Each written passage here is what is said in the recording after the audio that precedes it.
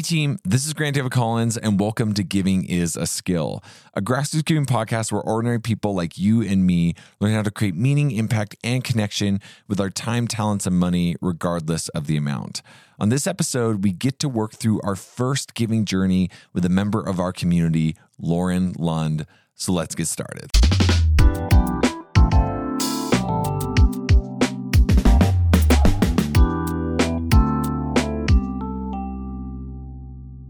Giving, like many important things in our lives, is a journey.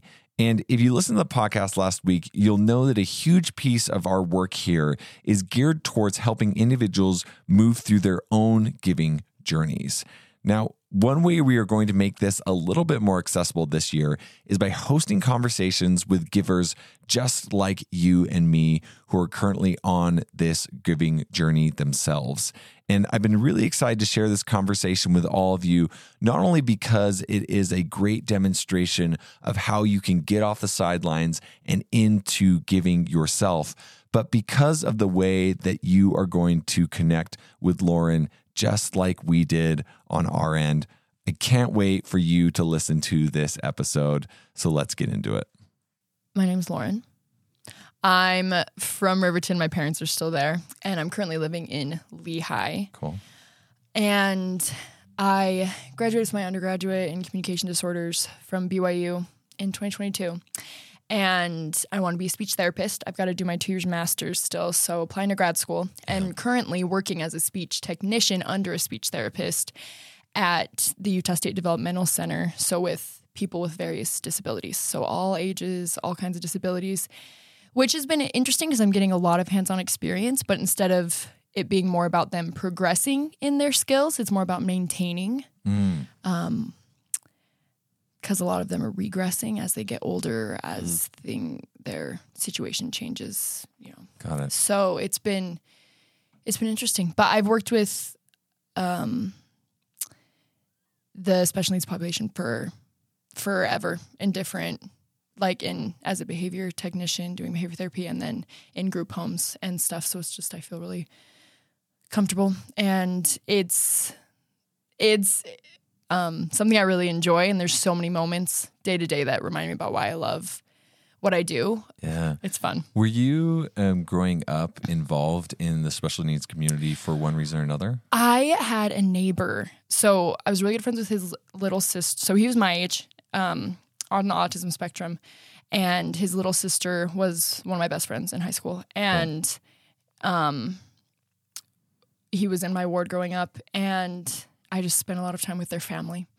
So, and then other people would tell me, oh, you seem to have a natural affinity, like you do really well and you seem comfortable. And for me, it's always been, wait, are you uncomfortable? What? I'm like more comfortable in that setting because they don't have expectations and they don't follow social rules. So I don't necessarily feel like I have to. And so, cool. And I think they're just looking for people to just show attention and be nice and kind and talk to them about what they want to talk about, whatever. It feels lower pressure to me than like I think among my peers even. So I think it's just something I've been really comfortable with. I feel like you and Connor have the exact same approach to those types of situations. And I would say that I am on the other side of the equation which is there. valid. Yeah. And yeah, I always looked up to Connor because in high school, we went to high school together. He would just be involved with that community in a way that was so authentic and just showing up and being excited around it. And not that I didn't want to be that way, but for me, it felt a little bit more high stakes because I just wasn't familiar with it. And I feel like over time, I've become more so that way. But I've always been really impressed and excited with people that just seem to be able to jump in naturally in that equation. So, yeah. I love the space. Yeah. Yeah. I feel like the connection is quick and it's deep and it's real. yes, Just there's love that. there's a level of just no walls, just they are authentic, and so you can be authentic, and you don't have to beat around the bush, whatever. You just authentic connection. I agree. Yeah, that's great. I love that. So, Lauren, as we started to talk, or we had the introduction conversation to this podcast with you, and you said, yeah, it kind of got me thinking. Tell us what you've kind of been thinking about. What's kind of been rolling around your brain since we chatted? I've been thinking about, okay, how does giving fit into my life? What kind of giver am I? What motivates me? And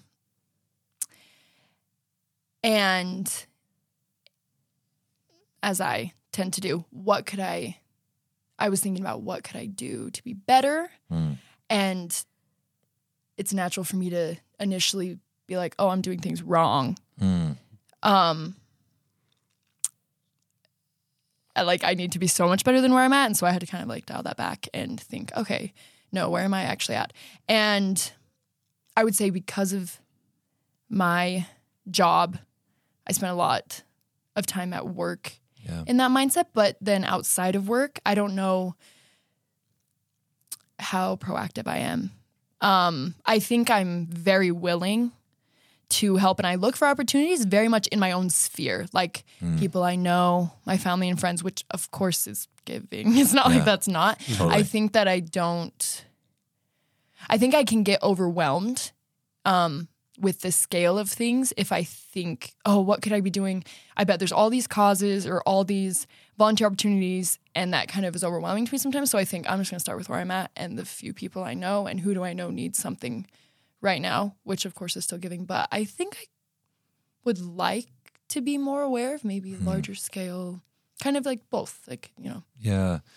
When you think about this space, Lauren, and you think about the overwhelm that sometimes you feel, is that overwhelm because of how big challenges are or how many they are, or where does that come from? Why do you feel that? I would say probably some of both. I think even as I become more aware or hear about even those close to me, so a smaller sphere of just how many people are struggling in one way or another and how much need there is in general, I think that is overwhelming for me to think, oh my goodness, and that's just within people I know. But I think, okay, but I've got maybe specific skills or time that can be put aside to even reach outside of that sphere and reach more people and help more. And if I'm able to, then why not? And so I would say, a little bit of both. Just the scale, some issues that are large, poverty and hunger, and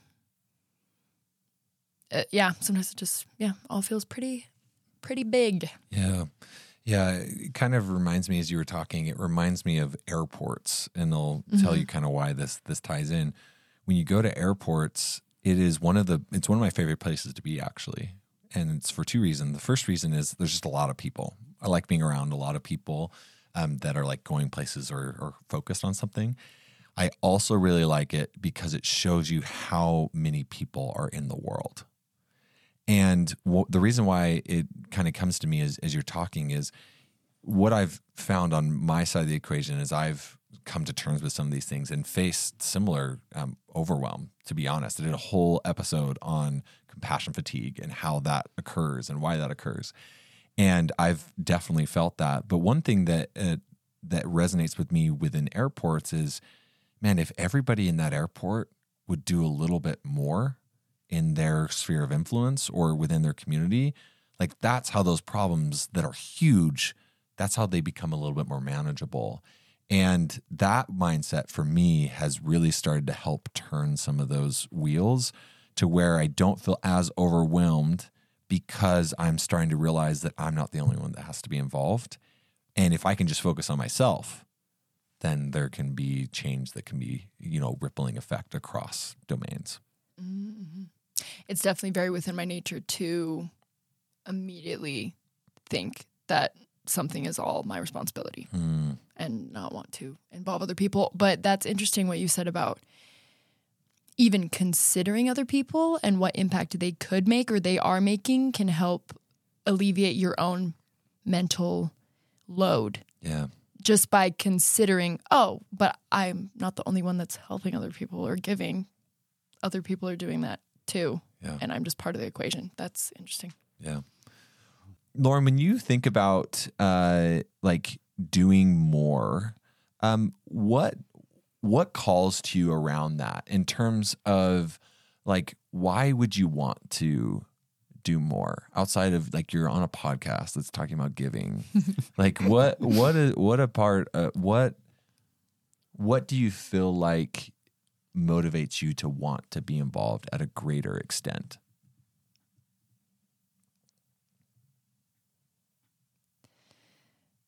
I think that's an interesting question. I think it probably stems largely from,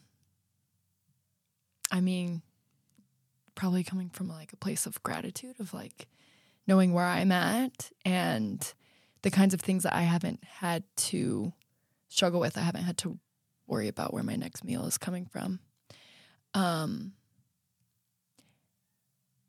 And when I think about that, then I think, oh, but some people are. Mm. They are worried about that. And I'm in a place where if I am more proactive, or if I look to the right sources, that I could be a part of helping people that are struggling with things that I haven't had to worry about. I think I'm pretty quick to and pretty good about volunteering and helping, like I said earlier, within my sphere of influence with friends. If someone's having a hard day, bringing something over that, like what you could term more smaller scale, or maybe more of just like an emotional support. I think I have less experience in donating time, talents, money, etc. Yeah. I would say that. Yeah, that makes sense.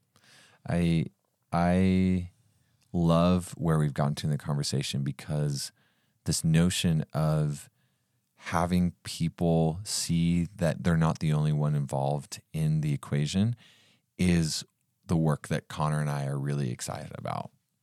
Like having people move anywhere on that spectrum or that continuum is really, really exciting. And what's really fun in this conversation is that we get to spend a little bit talking about like, what could that look like? And we're not going to solve it. We're not going to be like, Lauren, we're going to button up and give a gift and be like, bing, Lauren has everything that she needs now to be like a giver. Yeah. Right. It's more just like being able to have a little bit of a conversation around, what could that look like? And the beautiful thing about it is that my belief is that most people already kind of have an inkling around what that looks like. And most of the conversations that Connor and I have are more just like being with people and saying like, you can do that. Like we believe in your ability to start to do that. So maybe that's my next question, Lauren, is as you've thought about what we've talked to you a little bit about, has anything come to your mind as far as maybe some of these bigger, gnarlier problems in the world that you are like, man, like if I could be involved with doing more in this domain or this area, I would love to be involved with that. Does anything come to your mind? Just as an example, like homelessness, like always knocks on my heart. Yeah. And so just like that thing where like whenever I'm exposed to it, like it feels like my soul is just like drawn toward thinking and wanting to do something. So that's sort of a feeling, something knocking on your heart.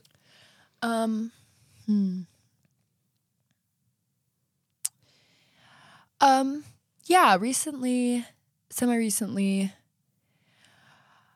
some friends and I did like a clothing swap and then took all kinds of other clothing.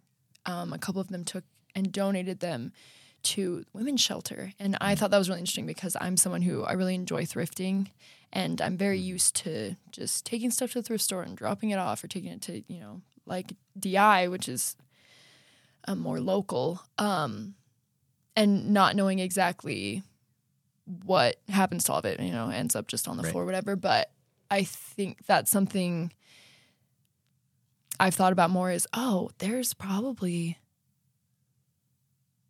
some places that could like the women's shelter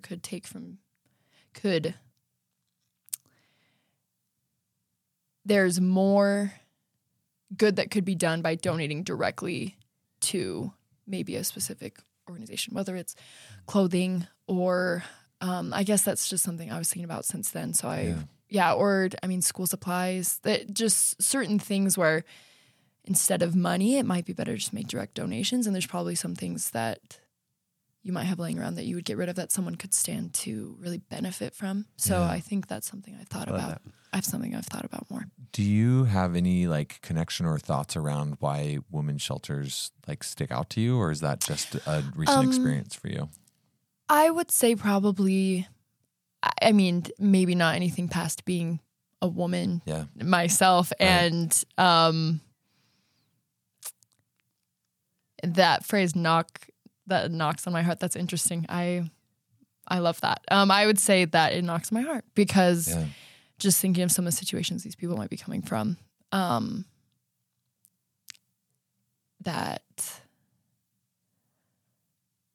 is really scary for me. Like thinking about what if that was me or someone I knew and loved, and knowing and feeling already that being a female puts me a little bit more in danger of certain things, makes me a little more vulnerable. I hate that. That's something that really frustrates me. Right. Sure. You can ask people who know me and they're like, yeah, she'll go off about just things that are hard as a woman. So I would say that's probably why. Yeah. Yeah. Mm-hmm. I love the phrase knock on your heart. I haven't heard that before, Connor. It's a really cool contribution. And it kind of comes back again to this ability for people that are on the sidelines or somewhere where they're not proactively giving or involved with things that are kind of outside their sphere. Everybody has something. Mm-hmm. And if everybody did that thing, it's likely that a lot of the challenges in the world, maybe not all of them, there's likely needs for organizations and governments and those type of things to come together around different things. But it's interesting that people often have different things that call to them and that get them in the space. And if people can start to act on those, there's a lot of good that can be done. Whether it's enough to solve some of these challenges, I don't know yet, but there's a lot of really cool opportunity that comes from that. Lauren, when you think about, we're just going to maybe zero in on this opportunity, just because that's where we're at. Great. What have you been thinking about, Connor, on your end? Yeah, I think it's so valuable to find something that resonates with your heart, and then you started doing it, putting yourself in the shoes of the person in the midst of struggle, because as we place ourselves there, like our heart already cares about being there, and then when we try to put our mind in that space and let the two work together, we're able to understand I can do something and I can relate to what that struggle would be like, and I can try to make their life a little bit lighter. And then something that we've been talking about is, and other people probably want to do that with me too. Yeah. Like I'm sure that you know friends, whether in conversations that you've had before or not, that feel similarly. That think it would be such a hard thing to be in a space where you've been treated wrongly, and the things that you're scared of and that you feel disadvantaged because you're a woman, that when people have experienced those horrific things, like you can offer some light and hope in those spaces if you're a little bit intentional and you put yourself in the space with those people. And so I just kind of love to explore what would that look like for you and potentially someone else to set aside some time and potentially some resources, like you said, some clothing to I don't know, to test something, to put an experiment in motion and see what it turns into. Yeah, as we've been talking, Lauren, has there been anything that's kind of come to your mind around like, oh yeah, maybe I could do something like that? Sure. Obviously, I mean, first I'm like, okay, well, I would really be interested in doing more research. I think I really like working with people. I like being face to face. Post pandemic, or even during the pandemic, I didn't necessarily identify that much with that part of myself until after. And then I was like, oh, wow, I do really like being with people, and I want to be face to face. And so donations are great, and I was so glad to be part of that, of like, we had so many extra clothes, and they're like, we almost filled the whole like drop off bin and everything. And that was so great.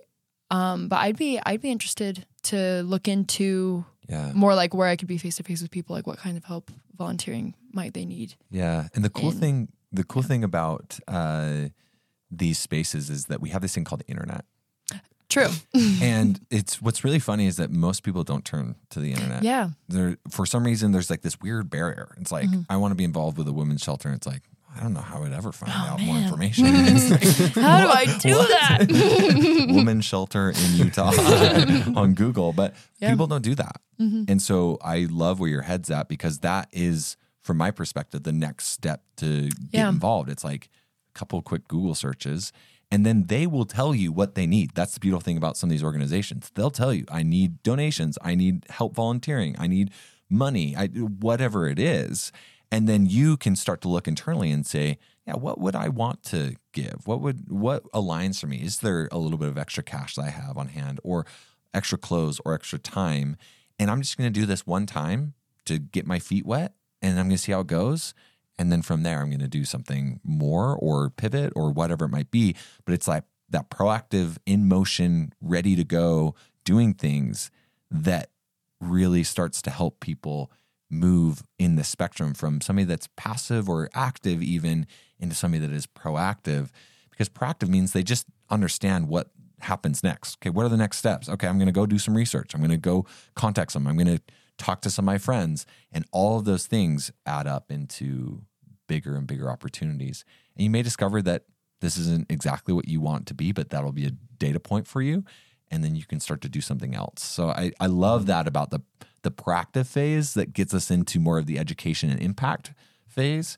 But I just really appreciate that that's where we're at in the conversation. Yeah, and I want to highlight a couple of things that I think there's a pitfall that stops us from getting into the proactive phase very well.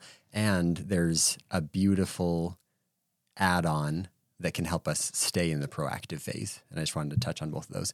A pitfall that I've noticed for myself is that when I think about doing something good, I let that like fill me up, and then I often don't do anything. And I find that I let that be like the juice, that I let that hit the chemicals in my brain, and I feel good about it in the moment.